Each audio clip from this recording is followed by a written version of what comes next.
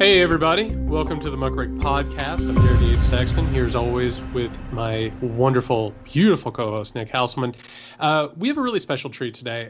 We have with us for this really interesting topic of a new project that he's carrying out. We have David Parsons, the host of Nostalgia Trap and the author of Dangerous Grounds, Anti-War Coffee Houses, and Military Dissent in the Vietnam Era. But we had to get him on because we needed to talk about his new Patreon exclusive series, Nom TV. And we got him for a little bit of time, but I assume it's not even that long of a conversation. I assume you'll play some Creedence. You'll probably talk about some jungle battles, talk about people throwing medals into reflecting pools and call it a day. Oh, not to mention troops getting spit on as they come home. I'm sorry if I went ahead and spoiled all of it. Yeah, those are the main topics we want to hit, for sure. Well, can we also think no rain and so that it won't rain? Right. Creedence is going to be there, man. You watch the first episode, and I put that in there for a reason because I feel like there is a certain cliche soundtrack to the Vietnam War, and I want to play with some of that because it feels like time to shift our understanding of this era for sure, and that's my goal with the project. Yeah, and I tuned in for the first episode, and again, that's Nom TV over with the Nostalgia Trap podcast. And I have to tell you, when I turned it on and immediately Fortunate Son came over my AirPods, I laughed my ass off because I knew immediately that you weren't going to go down that road. But I also think that it's really fascinating. We have come to think of this massive moment in history that has affected everything after it, this savage moment of imperialism. And now we just have like these cultural touchstones that everybody has to put in with it, all of these story points, all of these mythologies that come together. Can you talk a little bit about what it is that you're trying to dismantle and what it is you're trying to put forth with this thing? Sure, thank you. I mean, the culture stuff is really important in part because we don't teach the Vietnam War in our public school system very much. I mean, one of the most striking things that I learned while working on an exhibition at a museum in New York City, we're figuring out how to take the material from the museum exhibition and work it into curriculum for public schools. And so we ended up working with federal and state education authorities to figure out how we were going to work this Vietnam War material into their curriculum. And what we learned is that in the American public education system, students encounter the Vietnam War twice in their 12 years of public education. So they see it once in 7th grade and they see it once in 11th grade. And what we learned talking to teachers is that realistically, most teachers don't get to it, in part because it's too late in the American History Survey. They only get up to maybe like the 1950s if they're lucky. And many teachers are intimidated by the history. They don't know how to communicate it. So that means that all the things you mentioned, this sort of pop culture, including the Creedence Clearwater Revival, is where most Americans encounter a narrative of the Vietnam War. And that means that there's been a shorthand developed that is, in movies and TV shows, but it's filtered into our politics as well. And I think that's maybe our most dangerous place where the Vietnam War and that history is distorted, because it has been a major engine for politicians to enact different directions for their ideologies, but it's always a distorted narrative. And if it's almost depending upon Americans not really remembering or understanding what really happened during this era. And so, it's an ambitious thing for me to say I'm trying to correct that. I'm really just trying to start a different conversation about the Vietnam War and bring it to the public in a different way than it's been perhaps brought to them before. Well, I'm glad that you guys brought up Fortunate Son and you kind of almost addressed the elephant in the room here, which is that Donald Trump used this song at every one of his rallies. And I think that's sort of what you're talking about just now about politicians using it. But I'm curious what your thoughts immediately with respect to Trump doing that in all of his background story and that song and what it means. What was your reaction to that? Well, I mean, I think it's continually sort of fascinating the way that the Vietnam War keeps coming back in American life. Where, I mean, we're still in this generation, partly because it's a baby boomer generation, is still very much in control of our politics. So the men who are running for president are in their mid to late 70s, and they're still fighting and still kind of containing that era. But Trump, you know, he was it was kind of interesting to see people say like about bone spurs, you know, with him again, like it was like sort of like the idea that he would be someone who got out of military service. In other words, there is a perception still, I think, that people have that the draft was unfair and that there were people who got out of it through nefarious reasons, you know, basically a class thing. I just think it's amazing that we live in an era in the 21st century in which the Vietnam War is still present like that. And you mentioned Fortunate Son. That's the perfect example of sort of how distorted this history is, because Fortunate Son is literally about this subject of, you know, the person who gets out of the draft because of their class position.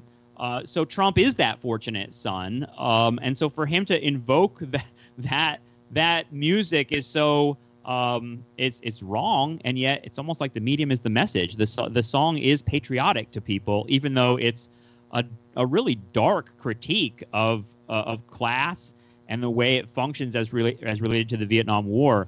I think I don't know if you guys remember, did John Fogerty and Creedence, did they say anything about that? Were they upset that Trump used that song? I believe that they were, but I don't think it stopped them from using it. I think they'd have to have, you know, done a cease and desist, but I believe that they were. But as you talk, I can confirm that. It's just like the Bruce Springsteen "Born in the USA," right? As another song, it's just like, it's so weird because when I hear that song, I hear now some sort of like patriotic right wing sort of thing. When you listen to the lyrics, it's like a really dark song about what? The class and the Vietnam War.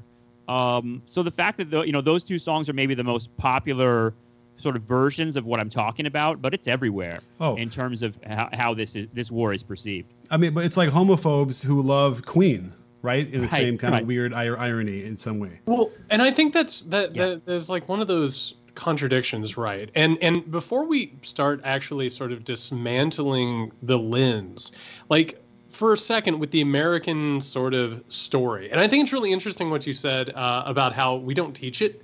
We don't really scrutinize it.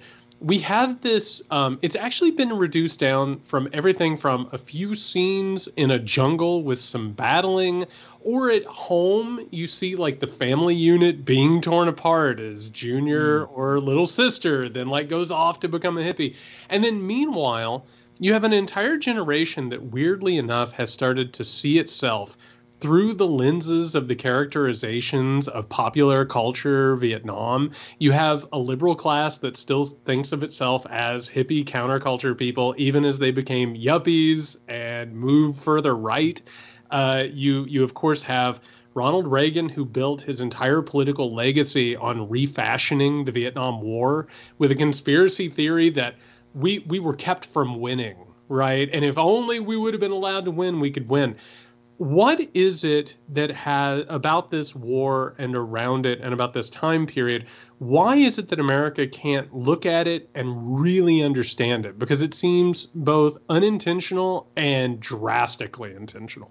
Yeah, why can't we come to terms with American imperialism? I mean, that's the question you're asking. And the Vietnam War, all this cultural work that's been done in the years since have been sort of recalibrating our vision of the war to get away from that idea and to turn it into a sort of this blank tragedy that happened, almost to the point where if you talk about the details of it, you're doing a disservice to the people who suffered and died in it. I mean, the basic fact for me in a lot of ways is that you talk about like the Reagan years, but it was happening under Nixon as well. Nixon sort of using the POWs in a very specific way to put American focus on the sort of suffering and the experience of American soldiers. And you mentioned all that jungle fighting and movies like Platoon. I mean, these movies are complex movies. I think they're one part of a process, a national process of coming to terms with the war. But you can't get away from the fact that all of them center American soldiers as the sort of lens through which we understand everything. And if you're at that level, what you end up seeing is this, remarkable empathy for young men caught, in the machinations of things they don't understand. And that ends up kind of like the machinations themselves get lost, right? We end up concentrating on the experiences of young people in the jungle fighting war, and that ends up being where we locate our empathy. It's what you're asking is really a bigger question, which is sort of how are we so focused on our own sort of national experience that we're unable to we're unable to really feel the big impact of what we've done. I mean, the Vietnam War killed millions of people. It's something that is a dark part of our history, but it's one that we don't really think about in those terms. We think generally in terms of what Vietnam did to us. And that's something that is almost really pathological in a lot of ways. But at the same time, that's the nature of the distortion we're dealing with. Sure. Well, real fast, I just want to ask on that because I think that's the perfect end on something that you say in the first episode, which I've been chewing on for a few days. I really have, because I thought it was profound. And I think a lot about what it is to look at a chain link fence. You know how your eyes can only focus on one part of it and the other part is blurry, and if you look past it, that's blurry. You brought up a really interesting point, which is in this first episode, when we start to consider the Vietnam War, we almost go ahead and always consider the Cold War, that it's a theater in a much larger societal crusade between America and the dangers of communism. We can talk about domino theories all day long. But what we're actually missing is that in a lot of ways, the Cold War is sort of the foreground of imperial expansion and exploitation of resources and cultures. And so in a way, we actually have to sort of completely rethink the way that we look at the world and the way things have played out.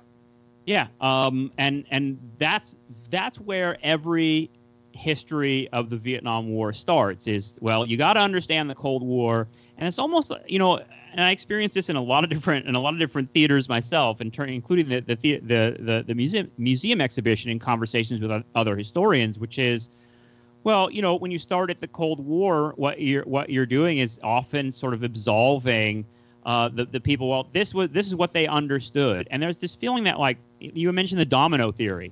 Well, we were all operating on the domino theory, and how were we to know? And that's just, there's this constant need to use the Cold War as a way of creating passive actors of history, almost thinking like, well, they did what they had to do, knowing what they thought they knew.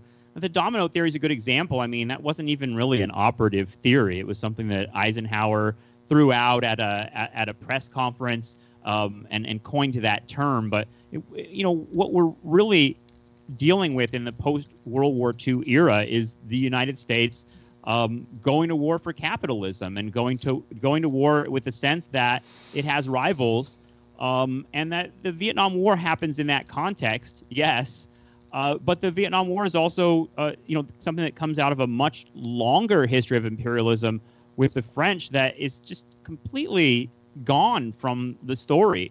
And that's why, my second episode, which I'm putting out this week, is about Ho Chi Minh, in part because I just want to use the life of Ho Chi Minh, who's born in 1890, to talk about this longer history and to talk about this story of a nation, Vietnam, that's been struggling for independence from foreign domination for centuries at this point, and Ho Chi Minh entering into that story. By the time we get to the United States entering into the story in 1945, it's been decades and decades and decades of fighting between imperialists and liberation forces in Vietnam.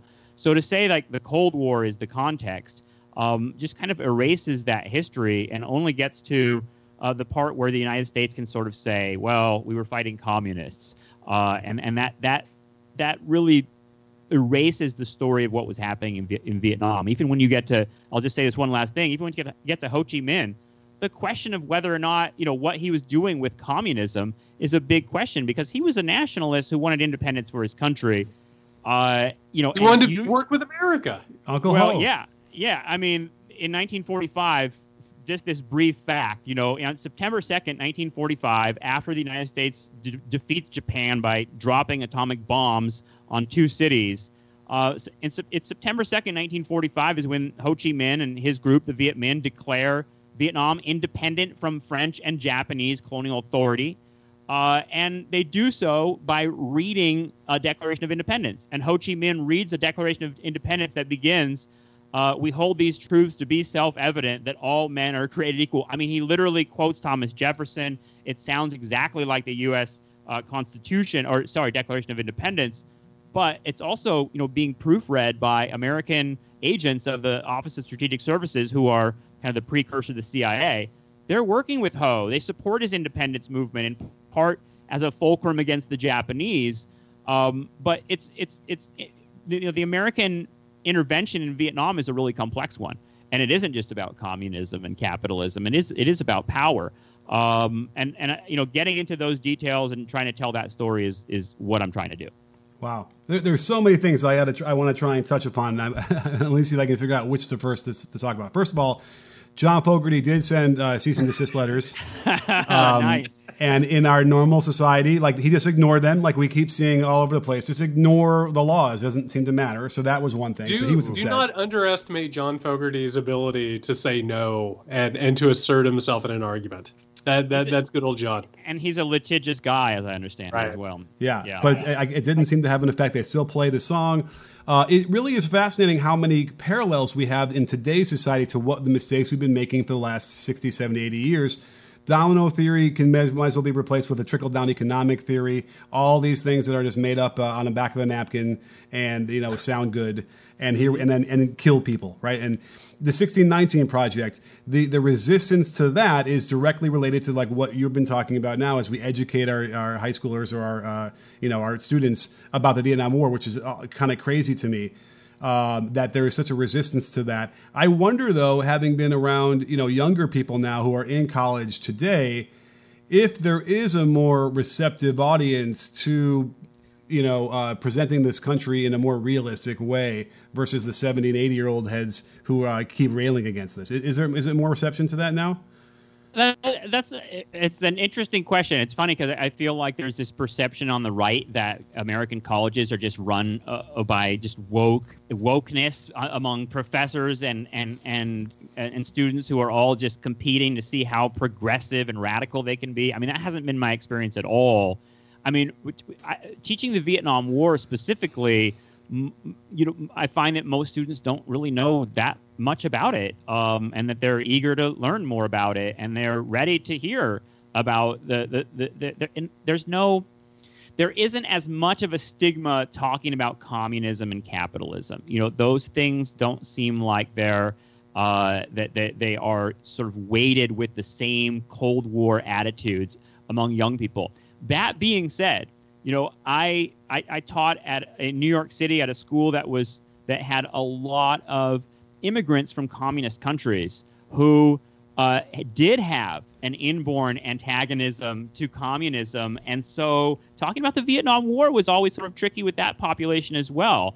I'm glad you mentioned the 1619 Project, because one of the things that I think emerges from, I hope emerges from the 1619 Project is the notion that, history is not just a set of facts that someone prints and there you go. There's the correct version in the New York Times. It's a contest, and it's a contest over versions of history. I mean, part of what I'm doing with Nom TV is offering my version of the Vietnam War because this is the way I see it. And all of that is supported by evidence and all the sorts of methodologies of history that we bring to it. But the idea that history is a conversation and one that we argue about is one that should be much more prominent in American culture. Because I think there is the notion that there's a set of facts that we own each other with. Well, this is wrong. I proved it. That's that.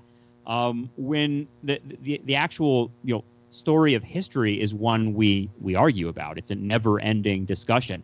That's always a bummer to tell people, because they want, in our sort of hot take social media culture, we want, a 250 character. How many characters we get now? It's 280, right? Yeah, 280 character breakdown. And it's just, I feel like that's the wrong way to go about figuring out what history is. It's something that I think the 1619 Project is a great sort of example of how to sort of communicate that there are different ways to tell the story, and that the different ways we tell the story actually matters. I think it's a brilliant thing to sort of take 1619, the date, and say, what if we told it this way? What does that change? When we tell the story of America, if we told it from the story of not when we signed the Declaration of Independence, but when the first African slaves arrived, how does that change our perception of what this country is? I think it's useful and compelling, and obviously it's hit a lot of nerves. I mean, the right is going crazy over the 1619 Project, and that tells you that they know that the stories matter. I mean, the right understands this. They're the ones that are, they're the ones that want to take over school boards and control curriculum and say you can't talk about slavery, you can't talk about critical race theory, which is the latest hysteria. I wouldn't be surprised if on that list of things that they don't want talked about, the Vietnam War would be one of them, or they would want it talked about in a very specific way, which would be, Jared, what you mentioned at the beginning, right? Soldiers getting off the airplane and being spit upon, and that sort of thing, rather than a real reckoning with what happened in Vietnam. By the way, as a follow-up to that, because we mentioned the movies and how they're portrayed, I mean, the most accurate movie that might have been done could have very well been, I was going to say Return of the Jedi. Because the Ewoks are the VC, and we're cheering for them, and they're going up against this evil empire, and they have to be in the woods, and they have to have ingenuity, right? Like, in my mind, I don't know if George Lucas meant to do that, but that always spoke to me. Absolutely did. He did? All right, good. I think so. And there's a book I have in my shelf back here, Tom Engelhardt. I think it's called the End of Victory Culture. But he does an analysis of Star Wars and Vietnam with even Yoda as a Ho Chi Minh like character. Those films are definitely doing cultural work for sure. And even our concept of empire, where the empire becomes the bad guys in the movie, and the plucky Americans are the ones fighting empire. It's really fascinating how that reversal happens. Well, and not only that, but the Empire is stocked with British characters. Right. Because that's what the British do. That's not what we do. And I think what you were talking about in terms of history is really fascinating, because you're not, like, people aren't pushing for history. They're pushing for orthodoxy. They're pushing for the mythology that helps whatever project. And I think Vietnam is like a really hard thing for them to reckon with, because there's multiple things that they, like, incoherencies and contradictions that they have to work with, right? Because we're supposedly the most powerful nation in the world. How did we not break an insurrection, right, in around the world? On top of that, how were we obviously capable of doing some of these awful atrocities? Because even a cursory glance at Vietnam, you have to understand that there are atrocities. There are these things that we committed.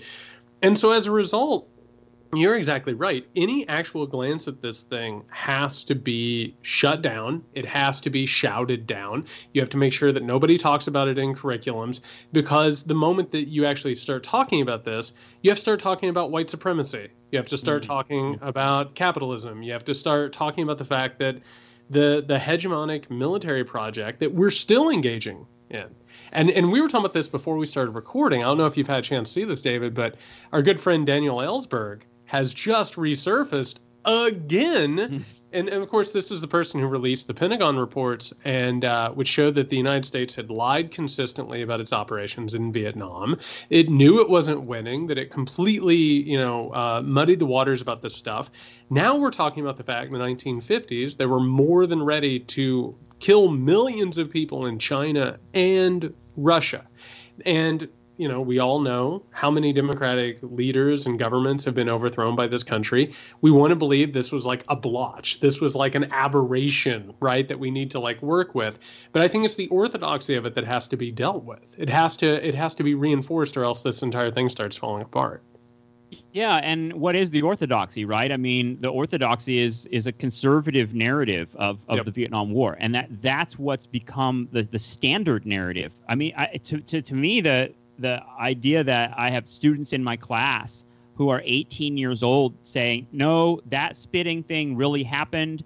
Family members of mine told me personally. I mean, everyone's, in other words, like there's been implanted memories, but that orthodoxy really benefits Vietnam. Really, that narrative of the Vietnam War really benefits conservatives because, who are the bad guys? The bad guys are liberal politicians who didn't have the balls to really use the unleash the American military. Who are the bad guys? The media. The media who told the wrong story and made America look bad. Who are the bad guys? Feminists and civil rights activists and anti-war protesters and what we might call SJWs today. I mean, the narrative that they've constructed of the Vietnam War that's been repeated in pop culture and everywhere else is one that very much benefits a conservative point of view, and that's kind of incredible. But that's what we're left with is the Vietnam War is almost owned by conservatives. Liberals don't really have a way of talking about it except sort of lamenting the tragedy. I think that the liberal view on Vietnam is the wall, the memorial wall, which is sort of let's sort of remember our soldiers, and that's about as far as we've gone with liberals. I mean, if you remember John Kerry running for president in 2004, and showing up and look at what it was, another attack from the right on his service in Vietnam, which was incredible, and they won that. They won that rhetorical battle.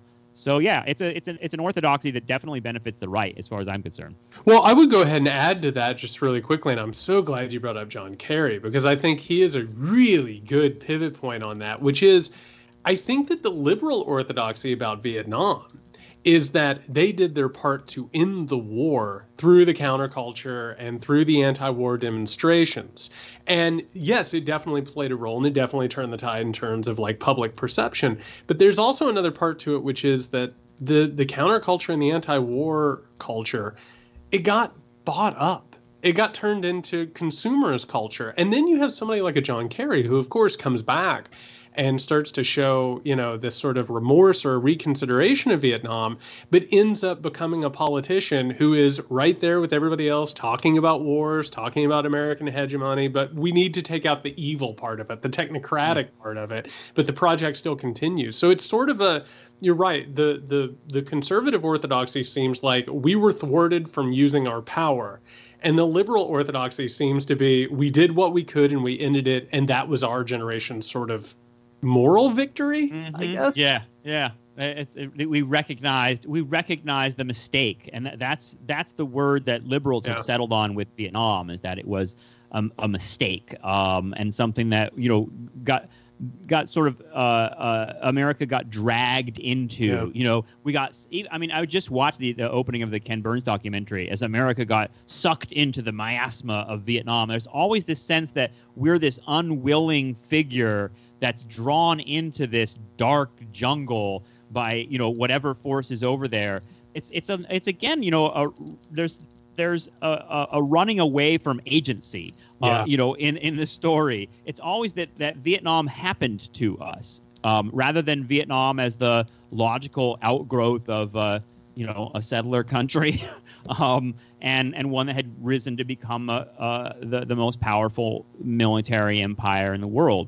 That's the story, but that's not the one we remember.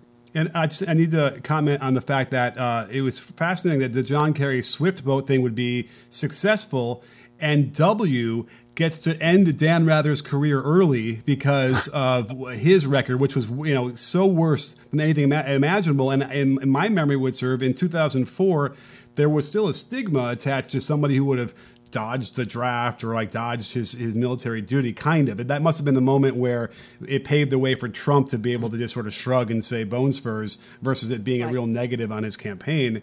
But I do want to ask this because, in my conspiracy-addled brain that I have about all these things and JFK assassination, It's interesting because obviously he was going to pull us out of Vietnam. It seems compelling, that information, if you want to believe those things. And so when you were talking about how we got dragged in, it kind of feels like it was LBJ deciding I want to enrich the industrial war complex and just get into it on our own volition. But here's the thing they don't teach in high school and in college when you study these things, which I thought was frustrating now, knowing what I uncovered, I suppose, is that the Gulf of Tonkin incident, and I thought maybe let's get into something very specific about this in terms of the, instead of the overall general feeling, is, you're taught that, there were these, an attack on a ship in the Gulf of Tonkin, and that was the predicate for war. We had to go to war just like we had, what WMD evidence in Iraq and all these different things. How compelling is that evidence to you that it turns out that was probably all faked?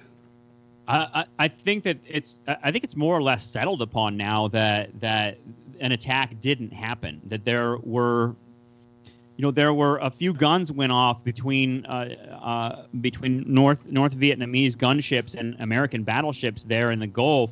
But there were no hits and there were no damage, and it was the evidence was exaggerated. And it's interesting that you brought that up because during the museum exhibition curriculum exercises, we created a segment on the Gulf of Tonkin incident and the resolution that came out of it, because the resolution that came out of it was pushed through Congress very quickly.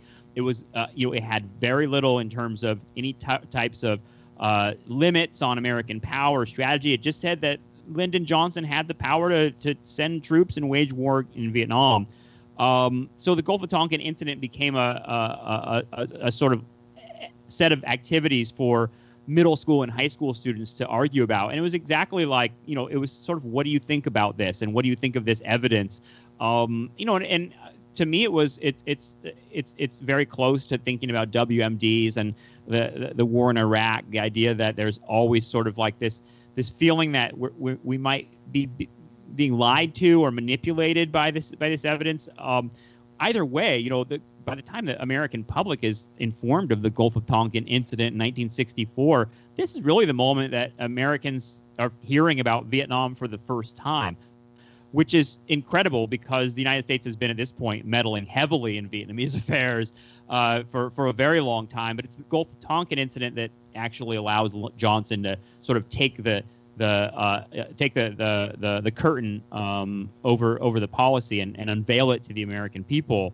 I don't believe anything happened in the Gulf of Tonkin. I think that it's pretty clear that they drummed that evidence up to create a justification for war. Yeah. Well, I would be remiss if I didn't ask you about this.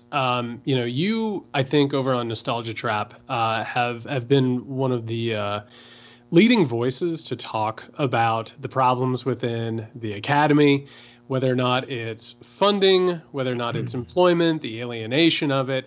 I don't know if you've been paying attention to this, but there is a little bit of a rising voice of people who are coming out, and they're like, I know everyone thinks that the academy is completely liberal, leftist, radical, revolutionary, when in fact it's been more or less co-opted by the wealthy and the powerful and the right wing, which has completely reduced it into a for-profit structure, but also, like you were saying, has been turned into a political battleground where now all of a sudden, like, you're not even allowed to talk about race, you're not allowed to talk about privilege, you're not allowed to actually talk about real history. And I think it's really wonderful that you're doing this Nom TV project. But let's also talk about the fact that you're doing this as a public intellectual historian through a podcast. Can you talk about what it is to have to go through these sort of avenues and what it is to actually try and talk about history in this environment that we're in? Yeah, the Gig Academy is what you're talking about, and we had an episode last year about that notion that in the wider working economy, Americans are cobbling together a living from several different jobs, right? And that's also true in academia as the system of tenured full-time jobs for professors sort of falls apart.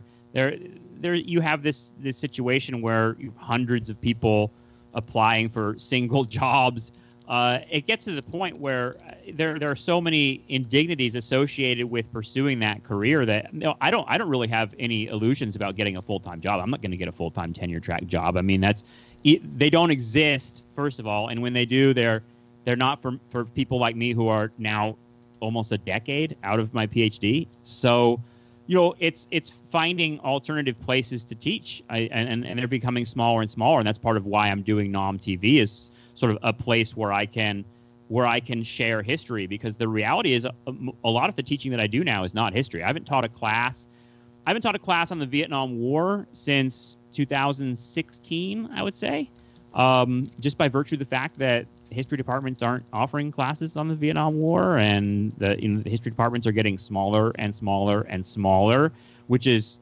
part of a larger problem within the discipline of history and the humanities in general.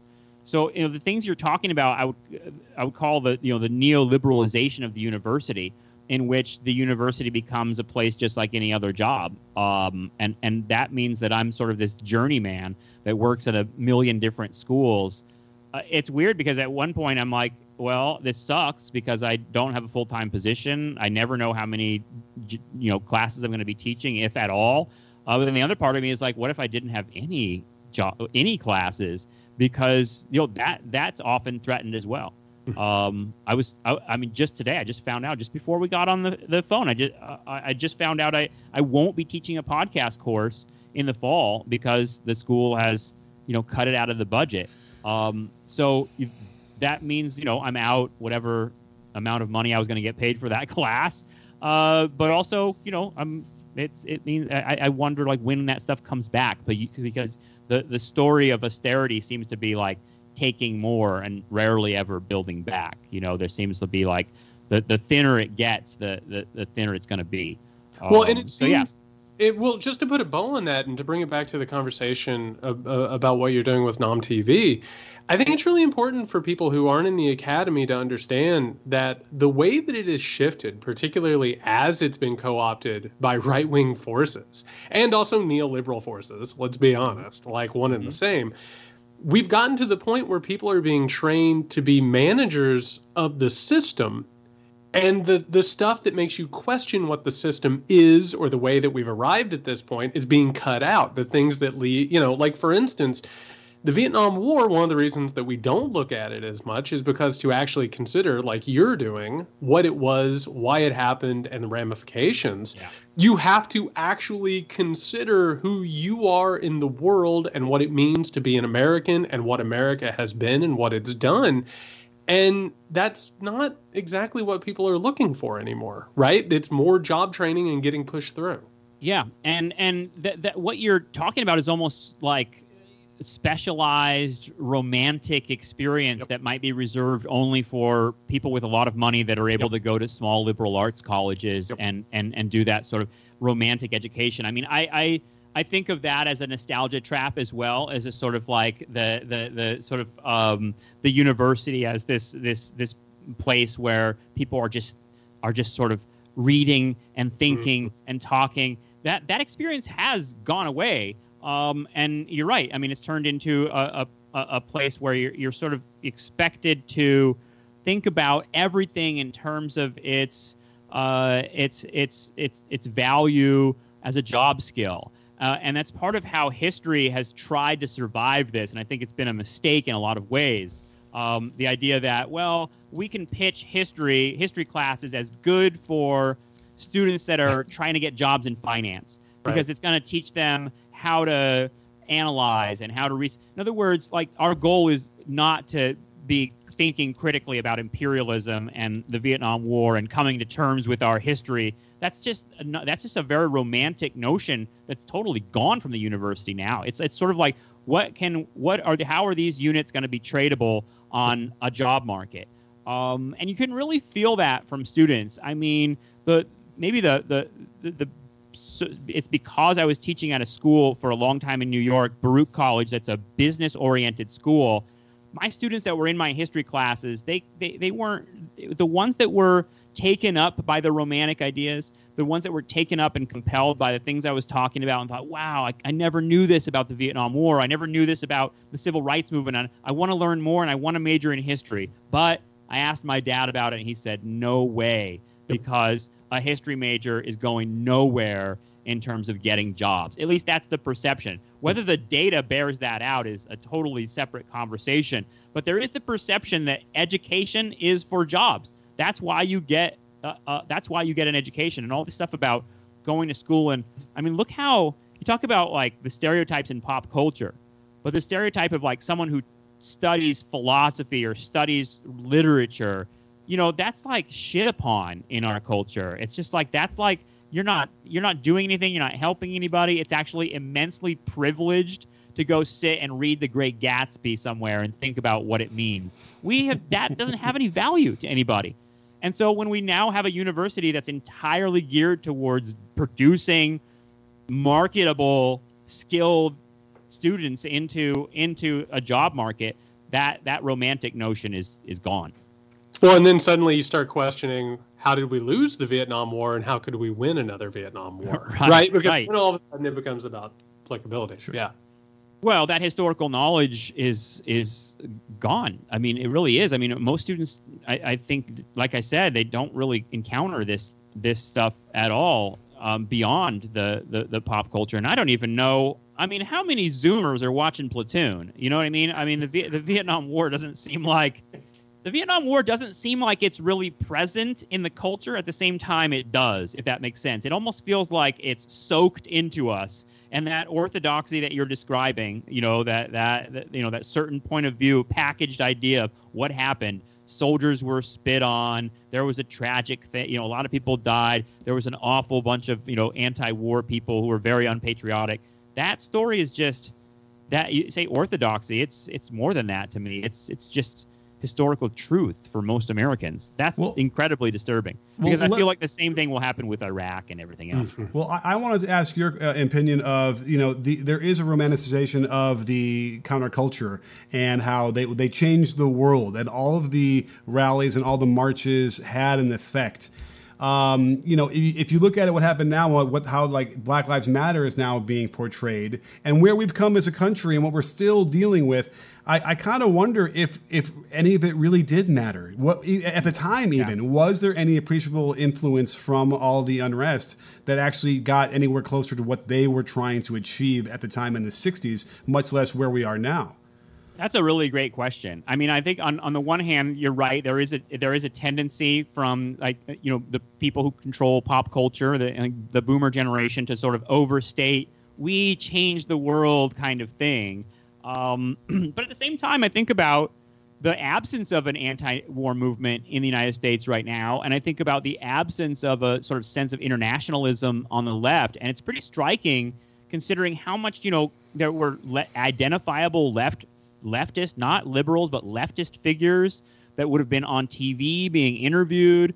And the fact that if you read, you read like Rick Perlstein's Nixon Land is a good popular history, a good example of a detailed history of Nixon's years as president. He was scared as shit about the anti-war movement and treated it as if it were a real constituency that he had to answer to. So on the one hand, I'm totally sympathetic to the conversation of like, what did you guys really do? You know, you stomped around and people were killed in Vietnam basically until the United States decided they were done with it and got out. And the anti-war movement had no impact.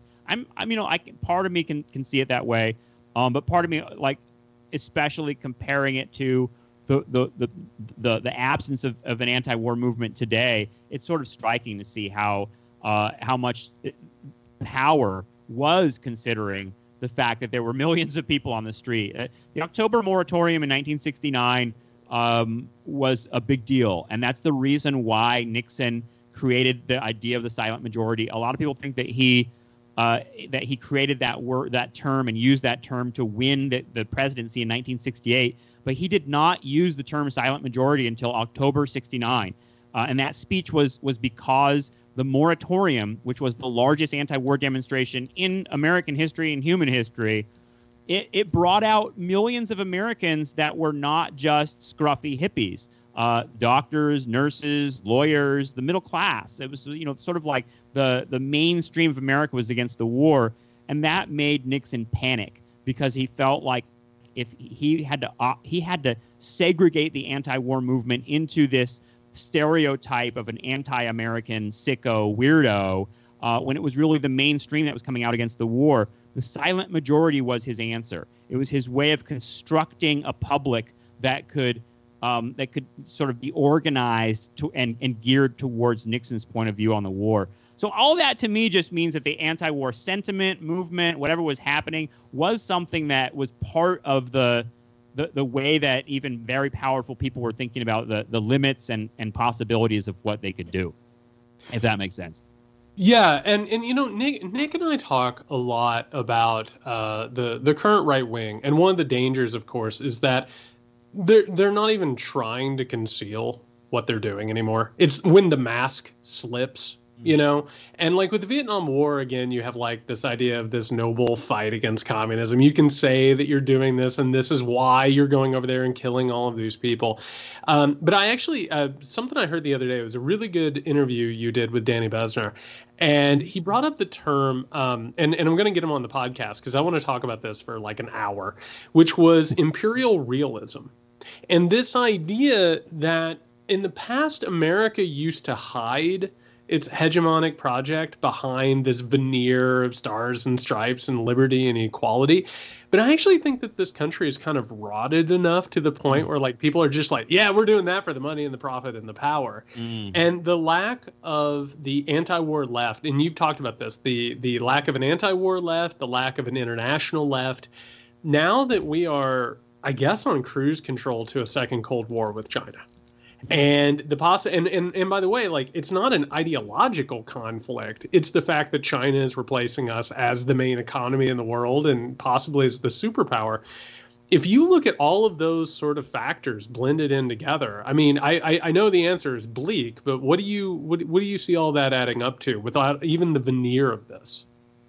Well, I mean, it's interesting about the idea of the right taking its mask off. I think everything you're talking about is making me think about QAnon and the this sort of conspiracy theories. I wonder, like, where does Vietnam fit into that right wing? This sort of like rising, the Marjorie Taylor Greens, and that sort of rabid right wing that January 6th. I'm really curious what the attitude towards the Vietnam War is among that group of people. What do you think? Well, I have no idea. The really frightening thing there, I think, is like how quickly they weaponized the pandemic. How quickly we've been under attack. And I think Marjorie Taylor Greene, we talk about this all the time, is she's an incredible bellwether. Like her language, it's all about terrorists, it's all about armies, it's all about, traitors, all of that. And so I think when that mask slips, I think it's not even going to be an apology for the possible violence that they could carry out. Like, I don't even think it's going to have the beginnings of a veneer. Yeah, and that's why I think I brought her up. And Q is because there's many different ways to think about QAnon and whatever right-wing fascist movement is rising in America right now. But to me, anti-communism is an organizing principle there, and there is a through line from your Barry Goldwaters of the 1960s and the libertarian, especially the libertarian stream in American life, all the way to today. And so, like, in terms of the idea that we could weaponize anti-communism and move into a new Cold War with China on the same terms as the Cold War we fought before, with this weird interregnum where the counterculture came in and sort of said, hey, the world is something else. There's something extraordinary about that. It means that the whatever tensions, whatever political tensions and social cultural tensions were at play in the Cold War from the 1940s into the 1990s are still with us, and they're soaked in really distorted ways. That the language that is now being used, the rhetoric from the right. Ted Cruz yesterday on Twitter talking about communism, talking about the Soviet Union, talking about how much I hate communism and I want them all to die. I mean, to me, it's like, whoa, like you call that taking the mask off, you call that like revealing your psychology.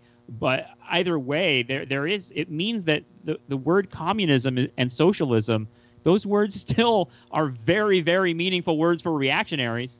And to me, that means that world is still operative. And that puts Nom TV, I guess, in the context of trying to intervene on that part of the politics, because the distortion of the Vietnam War is a big engine of that picture of communism.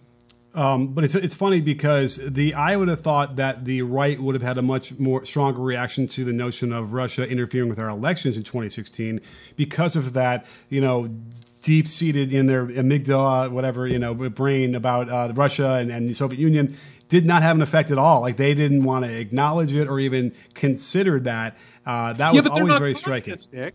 They're not communists at all anymore. Okay. They're Russians. They're white identity Russians. So that's okay. But I also wonder if, like the other thing we would see in the movies and in the pop culture when we referenced hippies or people who from the 60s, it was like a badge of honor that they got arrested when they were protesting, right? It wasn't necessarily a bad thing, whatever, but they were there, they were in the fight and they got arrested. And I wonder if the January 6th insurrectionists we're tapping into that as well. We are just continuing this line of people from the 60s who were protesting, and we were just like, every day in front of the White House, right? I think that was almost every day for the entire 60s, or from 66 on, right? They had a protest in front of the White House. Right. So they were probably, I think that they were trying to channel that, and that was sort of what they thought they were doing. Yeah, I think the right has for a long time taken a lot of the tools of the left and the civil rights movement and the outrage and the demonstrations and the boycotts. I mean, it's interesting because they lament and they sort of actively hate the fact that there was such activism in the 60s. And yet the conservatives have had a lot of success because they've been activists, arguably much more success than the left in the last several decades, because they've become active. And you talk about like Marjorie Taylor Greene. I mean, she's sort of emblematic of the sort of white woman, active conservative figure who emerges in the 70s and 80s and have become, you look at like Sarah Palin and figures like that. There is an archetype of that suburban conservative woman who's gained a lot of power through being an activist. So when you talk about the Capitol being like, looking like some sort of Woodstock, 60s style demonstration, it is interesting because it did look like, I mean, you see the Q shaman.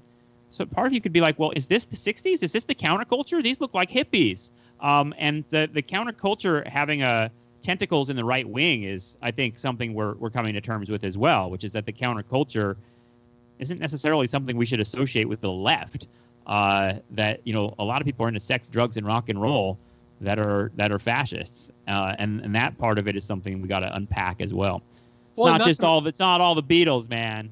Well, and not to mention that a large swath of the counterculture then became Silicon Valley. Yeah. Creating not just internet spaces where people could go, but also then marketing to them, giving them their own realities, like untethered from everything that is real. And then on top of it, radicalizing them through algorithms and like continually feeding them whatever ideology that they wanted to look at and they wanted to buy. But not anti-capitalist ideology, right? I mean, it's interesting because we get to the point where we're now talking about algorithms, on Facebook and YouTube and things like that. And it's just like, why is it all fascist stuff? Why is it that like I look at a beard grooming video, and the next video I'm suggested is all about how the Holocaust was fake. Why should that be? The Silicon Valley came to power in part based entirely on those utopian ideas that the computers were going to somehow embody connection and community and progressive values. And even, I mean, Apple, when I was a kid, the vision of Apple was that a bunch of hippies made computers. and these computers are going to change the world and make it better. No one makes that argument anymore. I mean, that's sort of like I don't know. It's the technology element is really, really important because the technology became the language through which a lot of the values of the 60s played out into capitalism. And what you're really talking about is those values becoming the way that capitalism refreshed itself in the 60s era. I mean, this is like the Thomas Frank conquest of cool, but also Mad Men. The counterculture gave capitalism a new language to sell its products and to develop a way of interacting with the public, but it certainly didn't bring left-wing values out. It seems like that those things aren't part of what Silicon Valley is about at all. I mean, it's capitalism. Yeah. And by the way, I have to point out that the brightest young men like McNamara, they would go from, the automobile companies and then figure out how many bombs it was needed to break a people's spirit. I mean, it's the same through line of the technocrats all the time. I think we need to face it. Capitalism turns everything into shit, right? That's what it does, and whatever That's version one of way shit. of putting it, yeah. Yeah. Now, I'm so glad you brought up McNamara, who was the defense secretary at the time and was in charge of, a lot of the strategy, I would imagine, of the Vietnam War to some degree, along with our friends like Westmoreland. So I'm kind of curious, do you, just to take a little bit of a left turn, do you have a take on strategically and tactically why we ended up losing Vietnam? Oh, that's a great question. In fact, I was just reading a piece from one of the military leaders in Vietnam, one of those famous military leaders of the 20th century. His name is Giap, Ho's right-hand man. And he was asked in Christian Appy's book, it's right here, Patriots. I was just reading an interview with him in the 2000s. I mean, he lived to be, I think, nearly 100 years old. He says, people always ask me, how did the Vietnamese defeat the United States? How did this happen? And they always think about it in terms of like, well, we had a smarter strategy. We knew the politics and things like that. He said, and what he says is, but the real answer is a lot simpler. The real answer of why Vietnam defeated the United States is that we would rather die than live in slavery. And that you could have killed generations of us, and in fact, colonizers did. And the United States never understood that. The United States felt that they could keep killing Vietnamese, and at a certain point, the body count would add up, and the Vietnamese would give in. But there was no way that was ever going to happen. So there's that part of it. But in terms of the strategic part, I mean, that's something I can't wait to get into on Nam TV in terms of, how did these battles happen? What was the U.S. policy? How did they fight this war? Because, it is really compelling, exciting, incredible stuff. I mean, Dien Bien Phu, which is maybe a shorter answer to your question. How did the Vietnamese defeat the French? They drew them into a battle at one location, Dien Bien Phu, a military installation in which all the French sort of got led there to station there. And while the French are sort of collecting their forces in Vietnam at Dien Bien Phu, the Vietnamese have been doing this for years. They've been stealing pieces of weaponry, and they've been moving it under cover of darkness in the middle of the night with ropes through mountains over hundreds of miles, reassembling these weapons and covering them in the jungle for years, so that when the Battle of Dien Bien Phu finally the first shots are fired, those tarps are unleashed, and the Vietnamese have anti-aircraft guns, and they're shooting down French bombers from the sky. The French had no conception that these weapons existed, that this was their capabilities. The French commander committed suicide within the first 6 hours of the battle because of the massive failure that this was. But part of that failure has always been understood to be in part that failure was created by the assumptions of white supremacy, that Asian people would never be able to take down a massive Western imperial army, and they did so in a matter of days. And it's one of the most stunning events of the 20th century it's like the ultimate underdog story. I actually start the new episode of Nom TV with the Eminem "Lose Yourself" song, just because I wanted to get people amped up to understand how fucking crazy it is that like rural colonized people were able to take the initiative in this way and figure out a way to kick the French out when they were massively outgunned. I mean, it seemed like there would be no possibility. So it's in 1954 that Dien Bien Phu happens. That's when the United States comes in, and the Vietnamese are going to continue that style, and it's that style that wins them the war. But it's a massive price. I mean, the Vietnamese paid paid a price in millions of lives to gain the liberation of their country. So it's an ugly story, but it's a really intense one. And when you look at it from the Vietnamese side, you sort of get why it's so insane and so incredible. But like we always say, I mean, we're always looking at it from the American side, which is a very, very distorted and almost like impossible to understand story. All right, David Parsons, host of Nostalgia Trap, one of the best podcasts in the world, dare I say. Oh, thank you. And the host of the wonderful new series, Nom TV. How many episodes are we doing? What are we thinking?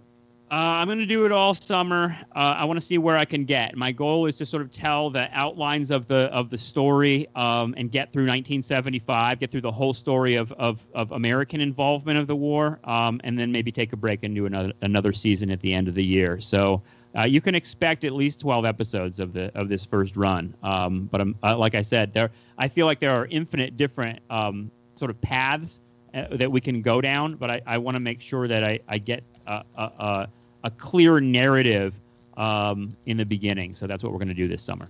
Well, I, for one, am incredibly excited to have this to listen to all summer. And again, that is Nom TV with David Parsons of Nostalgia Trap. David, where can the good people find you? NostalgiaTrap.com. Pretty easy. There you go. All right. Thank you so much for your time and for the work, man. Thanks, man. I appreciate it. All right, everybody. That was our exclusive interview with David Parsons of Nostalgia Trap and now Nom TV. Nick, I don't know about you, but I find it really fascinating to start with Vietnam and be able to work your way out to the edges, understand American history, and really reconsider even modern politics because of this war that took place, 50 years ago now? Oh, you know what it's like? Remember the old switchboards where they had all the different plugs and you would have to connect? That's almost what I'm picturing because there's so many parallels. And we know what, we might have to do a special, 30-minute like what we did for Carter on that, on like the parallels between like Vietnam and the Gulf War, or Vietnam and now something, because we haven't learned. We're not learning any of these lessons. And for anybody to stand there credibly and tell us about trickle down economics when we know how bad the domino theory was, the fallacy of that, like it's just the fact that people are still credible in this day and age with that kind of shit, it just boggles my mind. For a moment when we were talking with David, I almost asked, like, what if we hadn't gone to Vietnam? But we were going to go to Vietnam. Like that's the honest to God truth. And listen, you love the JFK angle. You can say that there were extraordinary measures that got us in Vietnam. That's totally fine. But it is almost one of those things where it's like water going downhill. It was always going to happen because of how America is, how the capitalistic system works, how the American hegemonic project was taking place. We were always going to end up in this technocratic, neo-colonial place of pulling out this sort of violence. It was just really, really disgustingly inevitable. Right, and it's almost as if, we just didn't really know our true history. Yeah, it's almost like that. It's almost like that, and almost like you're doomed to repeat it over and over again, no matter what, if you don't learn from it. Almost. It's almost like that. All right, everybody, that is going to be our show for the day. I really enjoyed it. I hope you did as well. We're going to come back again at the end of the week with our regular Weekender, which is our Patreon exclusive show. I've been seeing people listening to the preview. I assume you're enjoying it. You should join our Patreon over at patreon.com/muckrake podcast. Not only are you going to get access to the full Weekender episode, which, by the way, spoiler, I think our Weekenders are some of our best episodes. For sure. I mean, last time we argued about when you're supposed to take a shower. And it turns out this is something that people like to argue about. Oh, it sparked a Discord discussion for sure. It sparked a Discord discussion. You become part of the community where you can interact with other listeners. You get exclusive content. So, yeah, we'll be back later this week with our regular Weekender episode. That'll come out on Friday. In the meantime, if you need Nick, you can find me at Can You Hear Me SMH. You can find me at JY Sexton. Stay safe.